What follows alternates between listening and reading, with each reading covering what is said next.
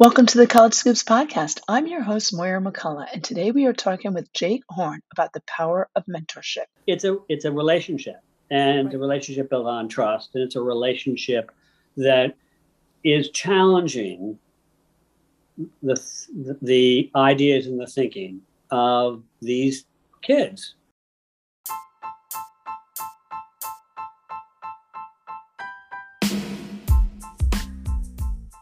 This is the College Scoops podcast, and I'm your host, Moira McCullough.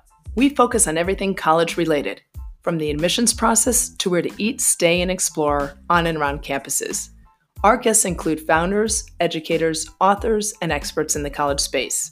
Join us as these experts share their knowledge, experiences, and lessons learned to help you have stress-free, informative, and tasty college journeys. Whether it's your first or last child going to college, or you're just interested in going to a college town for a game or meal, we've got you covered. If you haven't already, please subscribe to the College Scoops podcast to get the inside scoops on everything college related, and leave us a review. Thanks to all of our sponsors, partners, and the entire College Scoops ambassador team for helping us bring valuable content to our community. If you would like to support College Scoops as a sponsor, please head over to Patreon at patreon.com/College Scoops and sign up as a sustaining listener, insider, or deluxe sponsor. We have exclusive benefits for our members, even a College Scoops care package.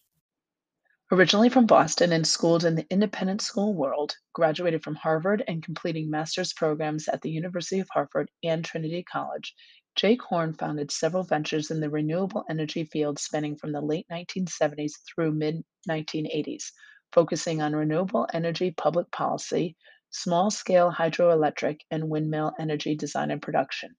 Jake shifted into the world of secondary education in the mid-80s after realizing the power of teaching and the unmet needs students have, especially secondary school students who have oodles of questions about ideas, life and purpose, and minimal opportunity to pursue inquiry with older, experienced, and thoughtful mentors. This evolved into Jake's lifelong passion of working with high school and college students, initially as a secondary school college advisor, admissions director, and United States history teacher and student advisor.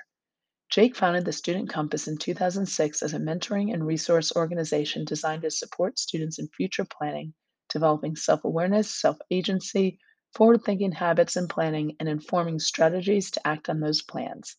The Student Compass is committed to supporting young adults and becoming better prepared to take on the new complexities and challenges so rapidly and dramatically transforming this new world. Welcome to the College Scoops podcast. Jake, thanks so much for joining us today. Amora, my pleasure. This is great. I'm looking forward to this. I love the background. I'm a book person. So if I get distracted, it's because I'm reading your books in the back, trying to figure out what my next list is. They turned around backwards. Exactly. Oh my gosh. It is such a busy time, but I found you because I read an article on Thrive Global, which I really enjoyed. And there was so much in there I can't even begin to address. That's going to be like a 5-podcast series. Yeah. You and I, because it was just so rich with so much information. You were in renewable energy, public policy, hydroelectric windmill energy design. I mean, all of that. And then you were in education. And I was just intrigued. And now you're mentoring students at the Student Compass. So how do you even go from that 1 to 2 to 3? How did you do that? What inspired you? Well, I mean, it's a great question. I have always been intrigued with such things as renewable energy. I just think it's not only sensible, it's brilliant, it's natural. It fits into the natural order of things, and I've pretty much always found that fossil fuels are pretty gross anyway as a fuel system. But when I was in Boston, I worked at the Massachusetts Solar Energy Office, and they were a bunch of young Turks, and this is in the mid to late 70s when Dukakis was governor. And, it was like pumped. Everybody was so fascinated. But these were ex-hippies who are just like being creative. And I got to work in this group of really creative, kind of wonky but lovely people, led by a brilliant young fellow who just had this vision. and Dukakis supported him all the way. So I worked in that office for 2 years, and then they got closed up because Dukakis lost, and like all things political, it all gets swept out. I ended up moving to Connecticut because they were looking for somebody to develop hydroelectric power policy. Okay, and I think there's a sort of sense that if you have gone to a really good Ivy League school, geez, you must be able to do anything. I had no experience with hydroelectric power, but I love to learn, and so I came and I spent a year and a half surveying the state, looking at specific hydro sites and which were possibly developable. And in those days, there were developers who would, develop particular sites which you could sell energy back to the utility companies. That was a federal mandate.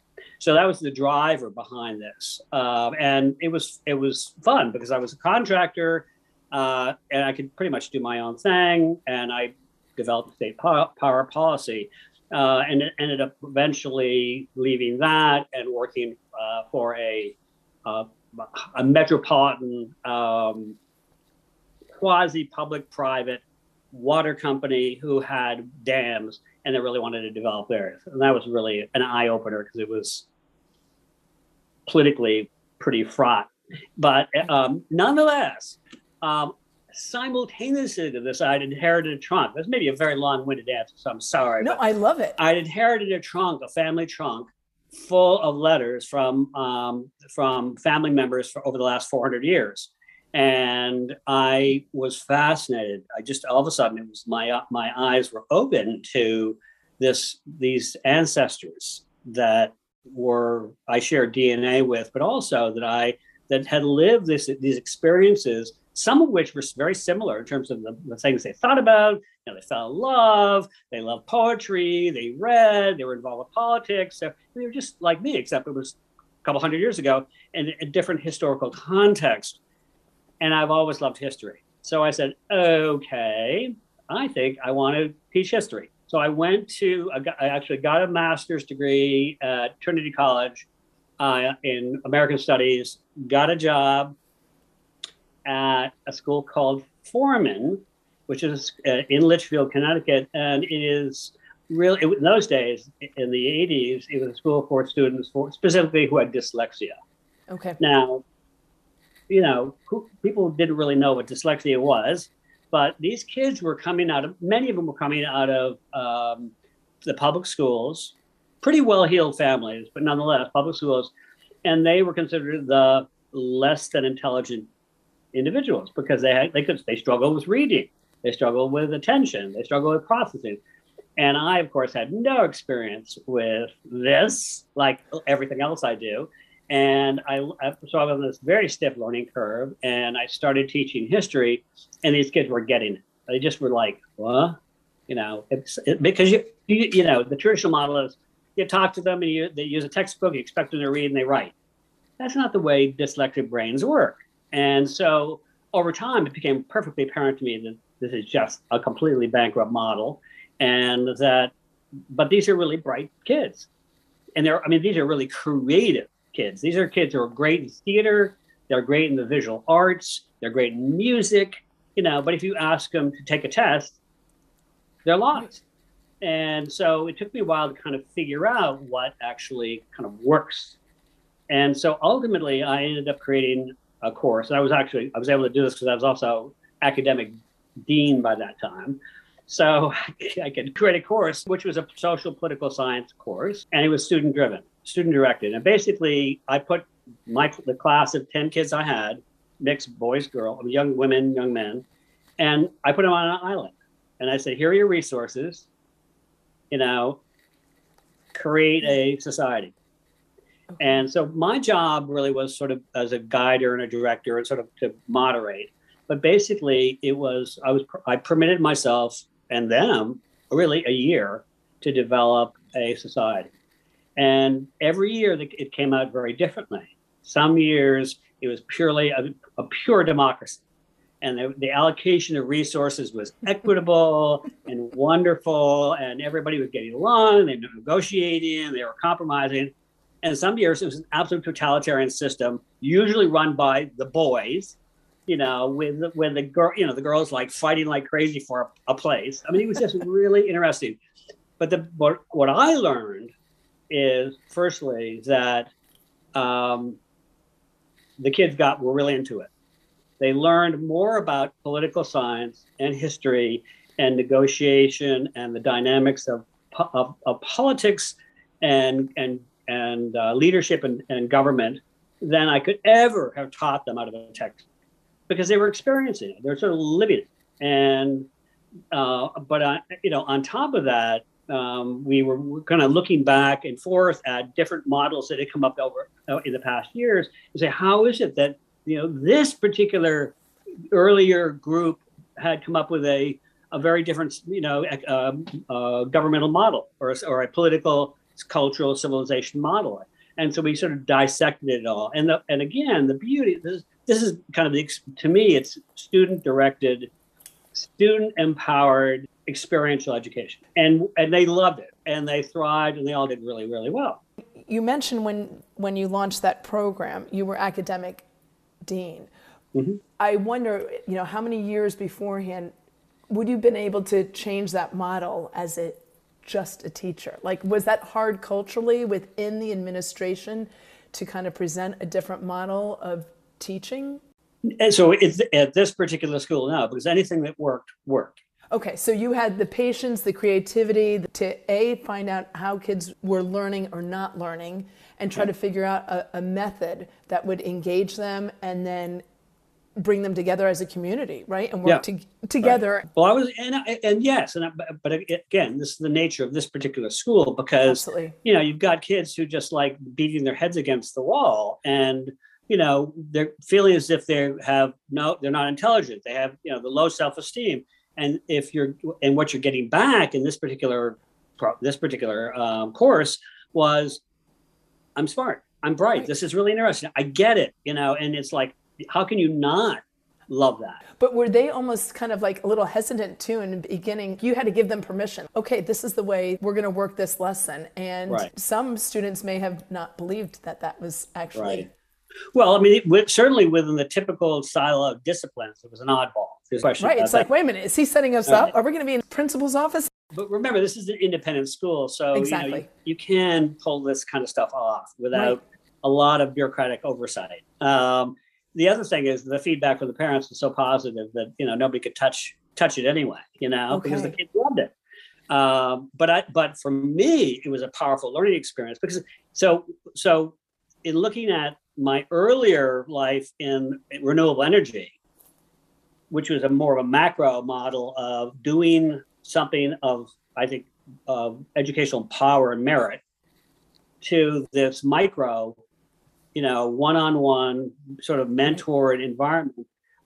It just seemed to me that there's more power in that the working, in the political world, you have to be very agile and skillful and ready to be frustrated a lot. Whereas I could work with kids directly and have a direct, and the impacts were palpable and noticeable, and set them up in many ways to be able to go off into the big wide world feeling different, at least knowing that they had certain capabilities. But it still was short of what, of course, the real educational model should look like. And that's a bigger story. When I was growing up, it was more like the Montessori model. Each one of my kids had the opportunity to go to a school where it was more applied science, applied math. Sure. And it was amazing how that just resonates with some students, and they get so much more out of it than you said a normal book with an assessment and a test and a quiz. That kind of is just like, okay, if I read well and I have a good memory, I can just knock it off and get 100 or close to it. And if you ask me to go out in the world and apply that skill, I'd be at a loss. Exactly. So thinking about schools, I mean, Montessori is pretty much the closest model, I think, that has constancy through multiple grades. Okay, because there are schools that do fourth grade, they're doing something, or they're eighth grade they're doing something, and actually very often it's teacher dependent, and as soon as the teacher leaves, it's gone, So the problem with today's educational model, and hopefully it'll go through this massive transformation out of necessity, but really is that there is this confirmation or disformation over time of how kids learn and what reinforces their learning in a scaffolding kind of model, K through at least 12. Because you've got, I think there's a lot of interesting effort being done at the lower level in the K through third grade, fourth grade. And then, in anticipation of the middle school, there's this, kids start going into individual classes and things begin to get siloed. But before that, there's this sort of melding. It's sort of like this playground of experience that these kids are learning by doing, and it's pretty much student directed. I mean, the kids are just doing their thing, and the teachers get it. But something happens, as they're approaching this middle school, and certainly as they're approaching high school, where everything is like chunked down into these separate silos, which struggle to find shared threads, historical and cultural and human threads between the silos, which are very much there in the human experience. But it's easier to teach. It's easier to, institutionally, that's the way it's set up. And the assessment models are set up that way too, so that if you don't teach in that sort of siloed model, the kids don't perform as well on the standardized testing and the core curriculum set up by the state or the feds or whomever, and therefore, your school fails and you're out of business. There's a lot of pushback, but there's no question that we all are in this continuous thread from birth all the way through, and there's no pulling off. It's no, at least artificially, there may be things that happen, but by and large, it's just this flow of experience. There's no reason why schools shouldn't be that way. And exactly. That, there's no difference between history, math, science, arts, everything. They're all part of the human experience, different ways of expression, different ways of articulation, but, each reinforces the other and each adds dimension. And that we're stuck and have been stuck into this dysfunctional, 150-year-old model, when, all we want to do is create people who could read, write, and do some arithmetic. But we're now in a place where, everybody's got to have very different skills. Culturally, there's a cultural vocabulary, but there's also certain emotional intelligence skills. I don't want to use the jargon, but that's what it is. It's machines can do, artificial intelligence can do all of this sort of random, repetitive stuff much better than human beings can do. So what's left? Being able to think and be able to moderate, to lead, to be able to give direction, to be able to be critical thinkers, because AIs don't have the capacity, and technology doesn't have the capacity, at least not yet.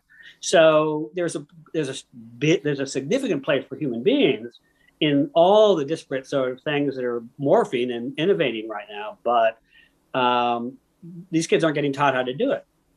Well, and it's interesting when you talk about that model that you had where you put the kids on an island and you're like, okay, make it work. We're in a moment where it's easy to go on your phone and just find the text by answers, or right. We've lost a lot of those skill sets that you had mentioned, the critical thinking, problem solving, all those skill sets that I think many years ago we were focused on teaching those skill sets. Do you think that it's with the model that you had, and it's the success of it, both from the students' point of view, the parents' point of view, and the administration, side, why do you think there's that pushback? And you mentioned in the high schools, because everything is assessment driven. I think it's harder to implement, don't you, and harder to assess.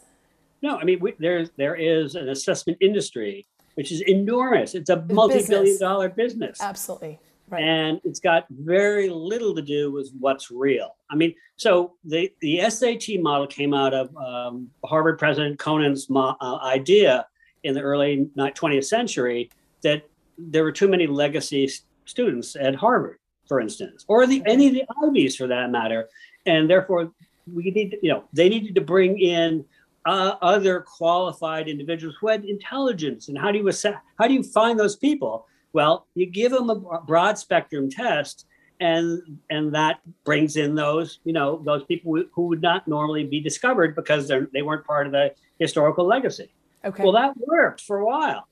Okay. But it has since, of course, been warped into this elitist model where if you can get your kid tutored to the nth degree, taking all the AP courses they can possibly take, that's the track to get your kid into the hot potato school, so that they will be rich and famous and be able to buy their Maserati in year 2, after they graduate from college.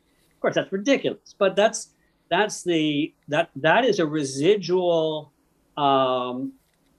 affect of this completely bought-in model of the SAT assessments, ACT, standardized testing, which is proven to be bankrupt. We have all these lawsuits or these criminal behaviors by people who want to buy their kids shady means, access.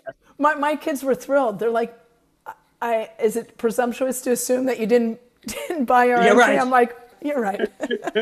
You assumed correctly. And the thing is, this is an outgrowth. Again, there's a bigger picture here, which has to do with this whole business of meritocracy. And I'm a capitalist, a democratic capitalist who believes in democracy. But capitalism without some kind of regulation, without some kind of balanced oversight, does what all of those kinds of systems do, which becomes perverted because of human nature. Greed, power, acquisition of resources, status, identity. I mean, this goes way back to 10,000-year-old brains. Who's on top? Who's not on top? Who gets the most? Who's the one who survives? This is built into the DNA of us humans. That's why regulation is important. But regulation has to be thoughtful, intelligent, and people have. So for the last 25, 30 years, there's been this, or 40 years, almost, there's been this deregulation model, and getting the whole technology world.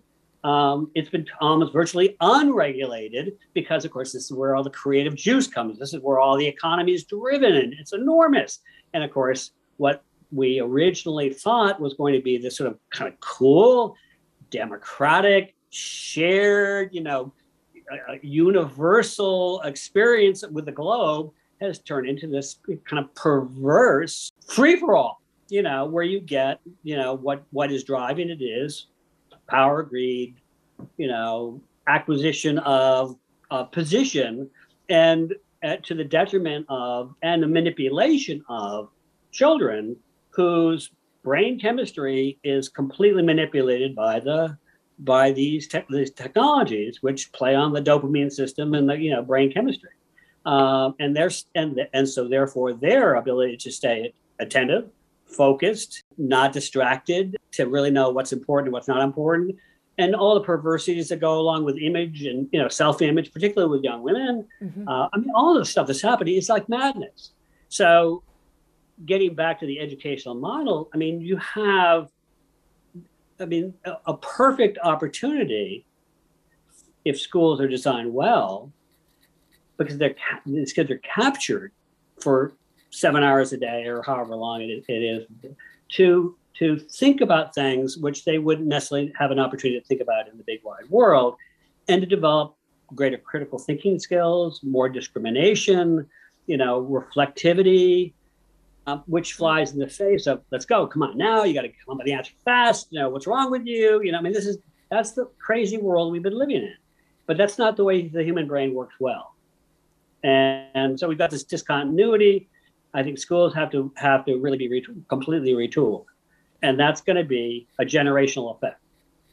Absolutely. And I think too, I see even with my own kids, the slivers of opportunity that they have had with a teacher like yourself who has opened their eyes. An hour has never gone by so fast, right? Or those experiential learning opportunities. So the work that you had done in the education field, was that a natural progression to like mentoring students and the student compass? I had, in 1994, I'd started a sidebar. Well, I actually take a bit of what I would call a sabbatical from formal teaching.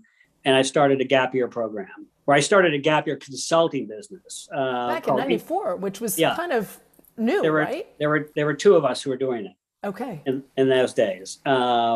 And it's since proliferated. But so I was working with students who were bright, really kind of driven, and generally going to really good schools. But they knew that they needed something more. They've been in school for 12, 14 years. What do you know? So they really wanted to take a year off to investigate the world and have time to just think and have time to reflect. And I have this anecdotal story about this one great, Rollo is his name. And I got an email from him. This is a long time ago when emails were like fairly primitive. He was living in a tent in Northwest Territories in Australia, camped out next to a crocodile-infested lake. And he was reading Don Quixote. Okay. And he said, I get it now. I mean, he had to read it. He read it in school, but it was sort of the thing you had to do. It was also like reading Shakespeare, like, Henry IV, something like that. It's like, I read it, but that's because I had to read it. Exactly. But now I'm reading it and it makes so much sense to me. I get it. And I get all the sort of social nuance and the innuendos and all those sort of the subtleties of it. And it's just like brilliant. And I'm like, yes, there it is. You just had to have time to take a deep breath, to be able to think, reflect, and how does it relate to you as a human being? Isn't that so easy though, when you think about that? When you said it, it's true. Time and just, we don't have that many opportunities, or we don't allow our mind just to be. And I'll remember what a kid would say, I'm bored. I'm like, only boring people are bored. Yeah, right. So I was having a wonderful conversation. Again, my connections with Harvard, but I mean, Harvard had a elective in those days, and it may be not elective anymore, course in self-reflection, self-awareness, just to sort of like who am I, what am I, what vibrates in my soul, and what do I actually really think I'm drawn to. And I'm having a conversation with one of the instructors, and they said they one of the things they do is they plunk these kids up, and they send them off to the Fine Arts Museum, and they have to choose an object art of some sort, and they have to spend 6 hours with it. Okay, I love that. And they sit there, and there's a whole, it's sort of like these phases where they sit there and they look at it and they go, oh, that's interesting, and then all of a sudden it evolves into like this. Okay, there's nothing else to see. Right. But they have to sit there and they keep on looking and they keep on, and then they begin to see the things that the whatever they're looking at is trying to tell them. And eventually they kind of embrace the whole thing. And there is this idea that boredom drives creativity. Mm-hmm. If you're always distracted, then you are always distracted. You don't have a chance to let your brain do what it does best, which is digest.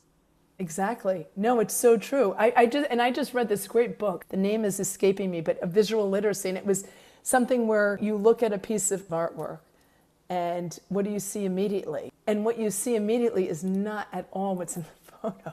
Oh yeah. You miss so much of it. If I turn away from your bookcase right now and I came back in 20 seconds, what would I remember? And it's seeing what's actually there versus seeing what you think you're seeing just because you're trying to do it quick or you're not giving yourself time. Right. And the problem with society today is so full of distraction. it wants distraction because it wants eyeballs. It wants everybody, clicking and moving around, and because that's how these corporations make all their dough.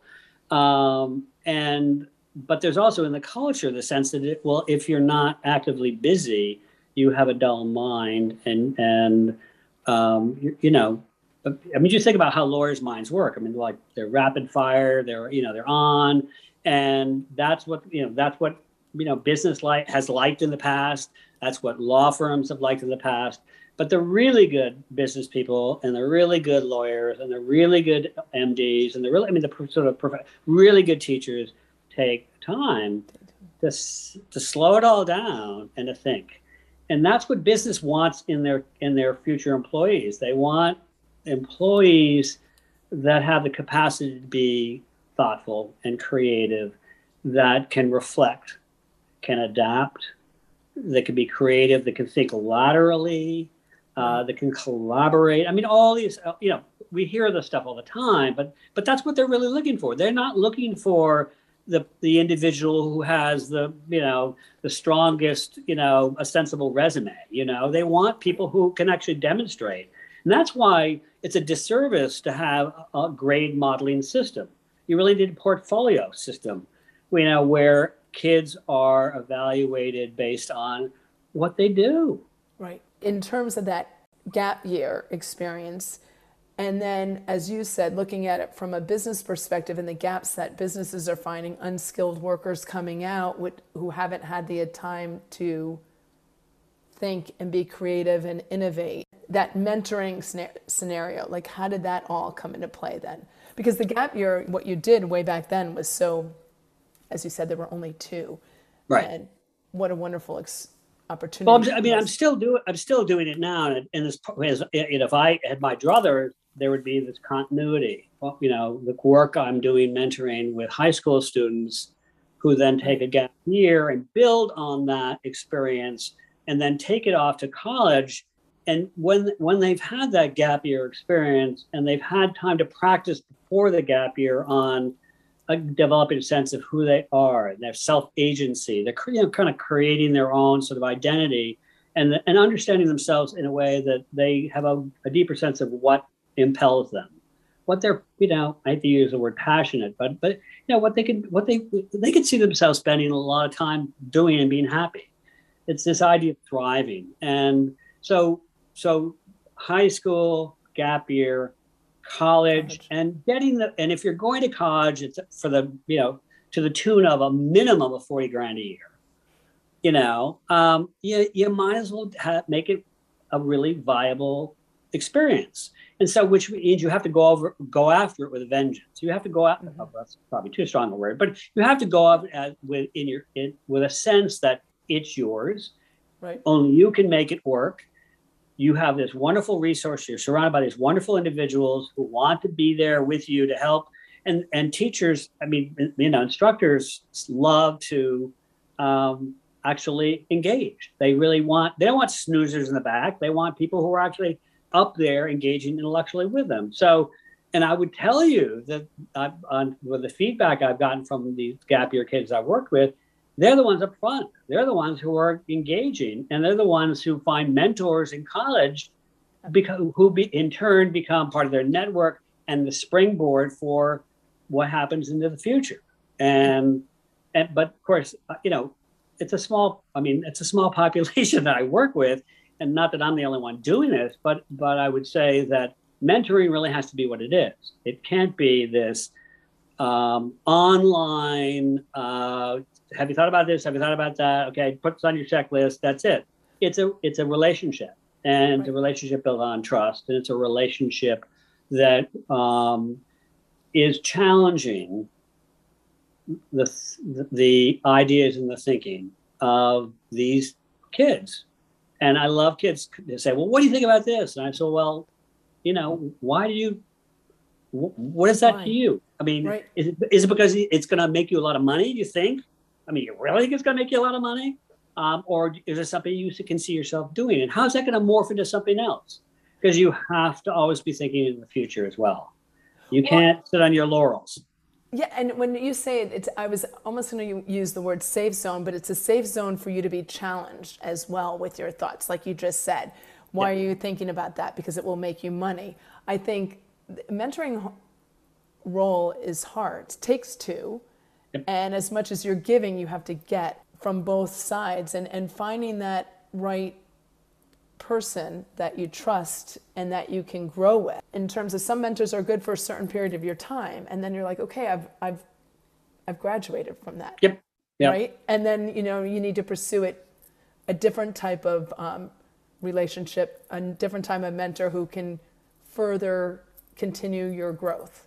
Well, right? and that's and so just in terms of longevity. I mean, I would say the average length of time that I'm with somebody, a student, as a mentor is 3 years, but I have some that I've been working with for 6 years, and I've seen enormous change, enormous growth. But the point actually is that there's nothing wrong with asking for help. There's nothing wrong with seeking out people who are very willing and happy just to give you advice and direction and pull you into their network and give you these wonderful sort of opportunities to think beyond the little worlds that we tend to think in, and be expansive, because what's coming down the pike is so massive and so big that there's enormous opportunity to do all these very, very novel,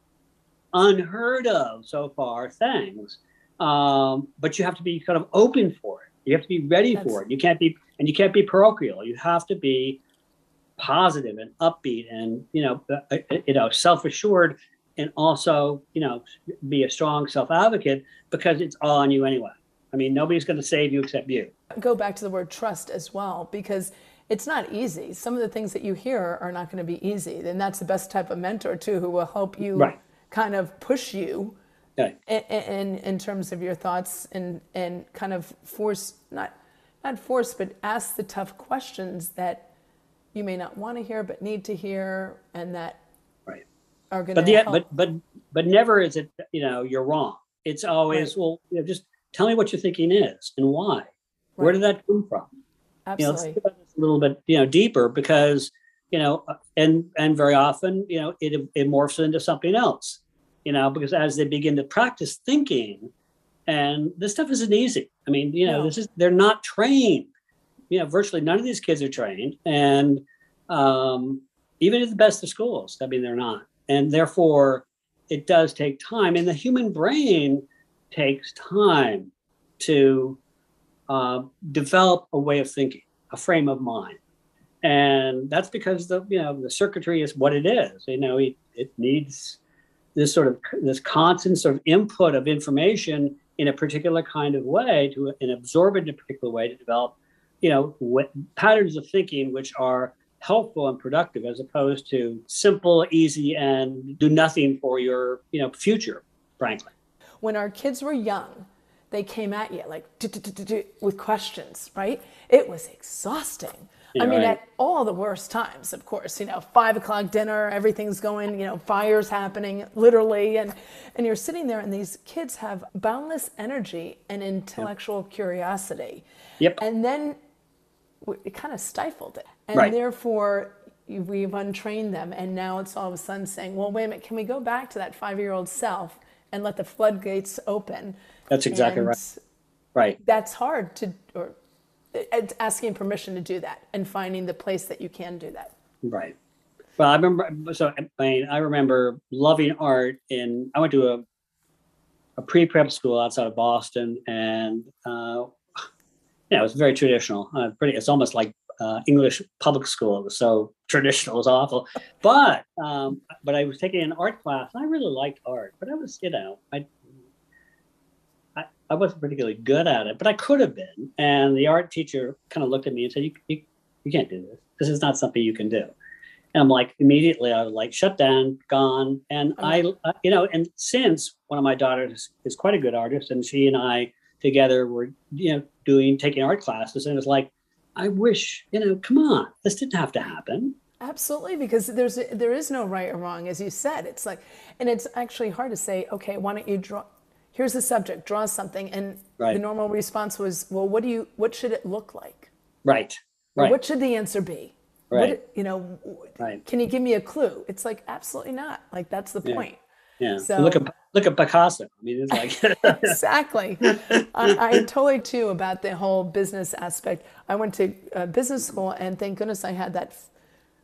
I don't know how many years, 5-6 years of business experience. Which, had I not had that going into that classroom, being able to bring that relevant story experience to that classroom, that in itself is a whole nother that made it so worthwhile versus going right from school to school to school, graduating right from undergraduate. Right. We could have you so many times. I love it. I always like to ask our guests 2 questions, but I'm going to ask you one. Okay. And there's no right answer, just to let you know. Thank you. Good. What do you wish you knew before you attended college? I wish I had known that it was okay to approach my professors and to not be shy about it, and just to ask, to know that they were actually there and they wanted to be there to teach and work with us. I guess, I mean, there's so many other things, but going to the right college is also very important. I mean, I went to Harvard, and it was like falling off a cliff, because everybody was so stark raving brilliant, and I was just like moderately intelligent, So, I really needed to have access to people who were willing to take the time, and that would have made a tremendous difference. But there are other things. If I could go back in time, and I think about what you just said, I did not use it. I did not appreciate the teachers that I had. I went to a private school in New Haven, and I remember writing in my mid-20s or early 30s to my Latin teacher. Did you? And I did. And it was a 2-page, handwritten, single-spaced. In Latin? No, not in Latin. That I could not do. Maybe my sign-off. But there was no way. I wanted him to know that so many years later, I so much appreciate what you did for me at the time. And I always say to my kids, I don't want to say do this, but there are teachers out there who are so phenomenal and will change your life if you give them the opportunity. Yeah. To. So. Well, yeah, and I in that regard, I mean, I have always been disappointed that teachers in the United States are really considered second-class citizens. It's really, I mean, professionally, it's really strange that you have this, this, particularly among the elite, or whoever they are, but I mean, that they expect good teaching. They expect their kids to get, the best. But at the same time, nobody's willing to pay the price. Nobody to give teachers, particularly very talented teachers, who there are some wonderful teachers, give them the social accolades that they deserve for putting up with and dealing with and being present. I never could understand this. And these parents get furious if their kids don't get it, but they're not willing to pay for that kind of level of professionalism, which they themselves in their professions fully expect to be paid in full measure. You're absolutely right.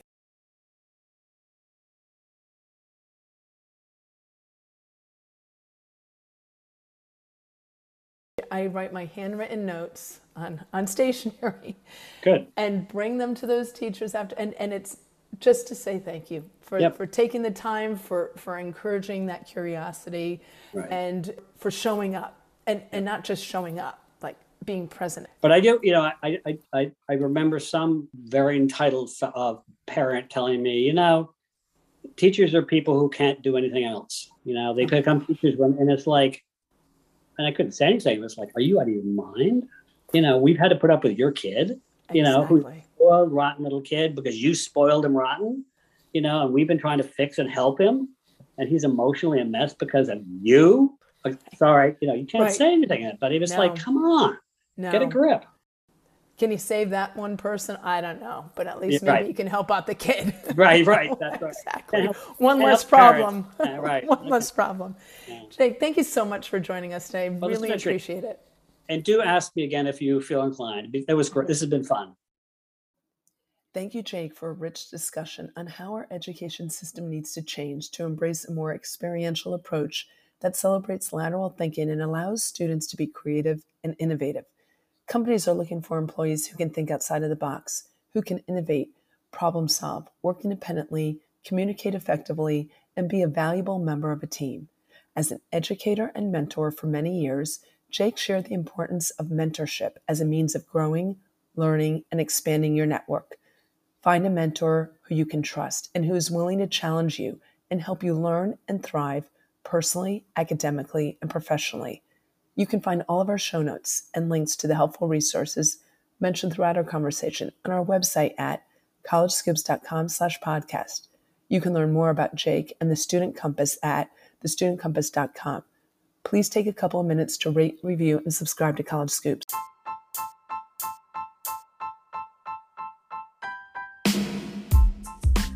Thank you for listening to our College Scoops podcast. Our entire College Scoops team strives to make the college journey a little bit easier, less stressful, fun, and tasty by sharing all the inside scoops we have curated along the way. We would love to hear from you about topics to cover and your ideas on everything college related. Reach out to us at collegescoops.com or follow us on Instagram, Twitter, and Facebook.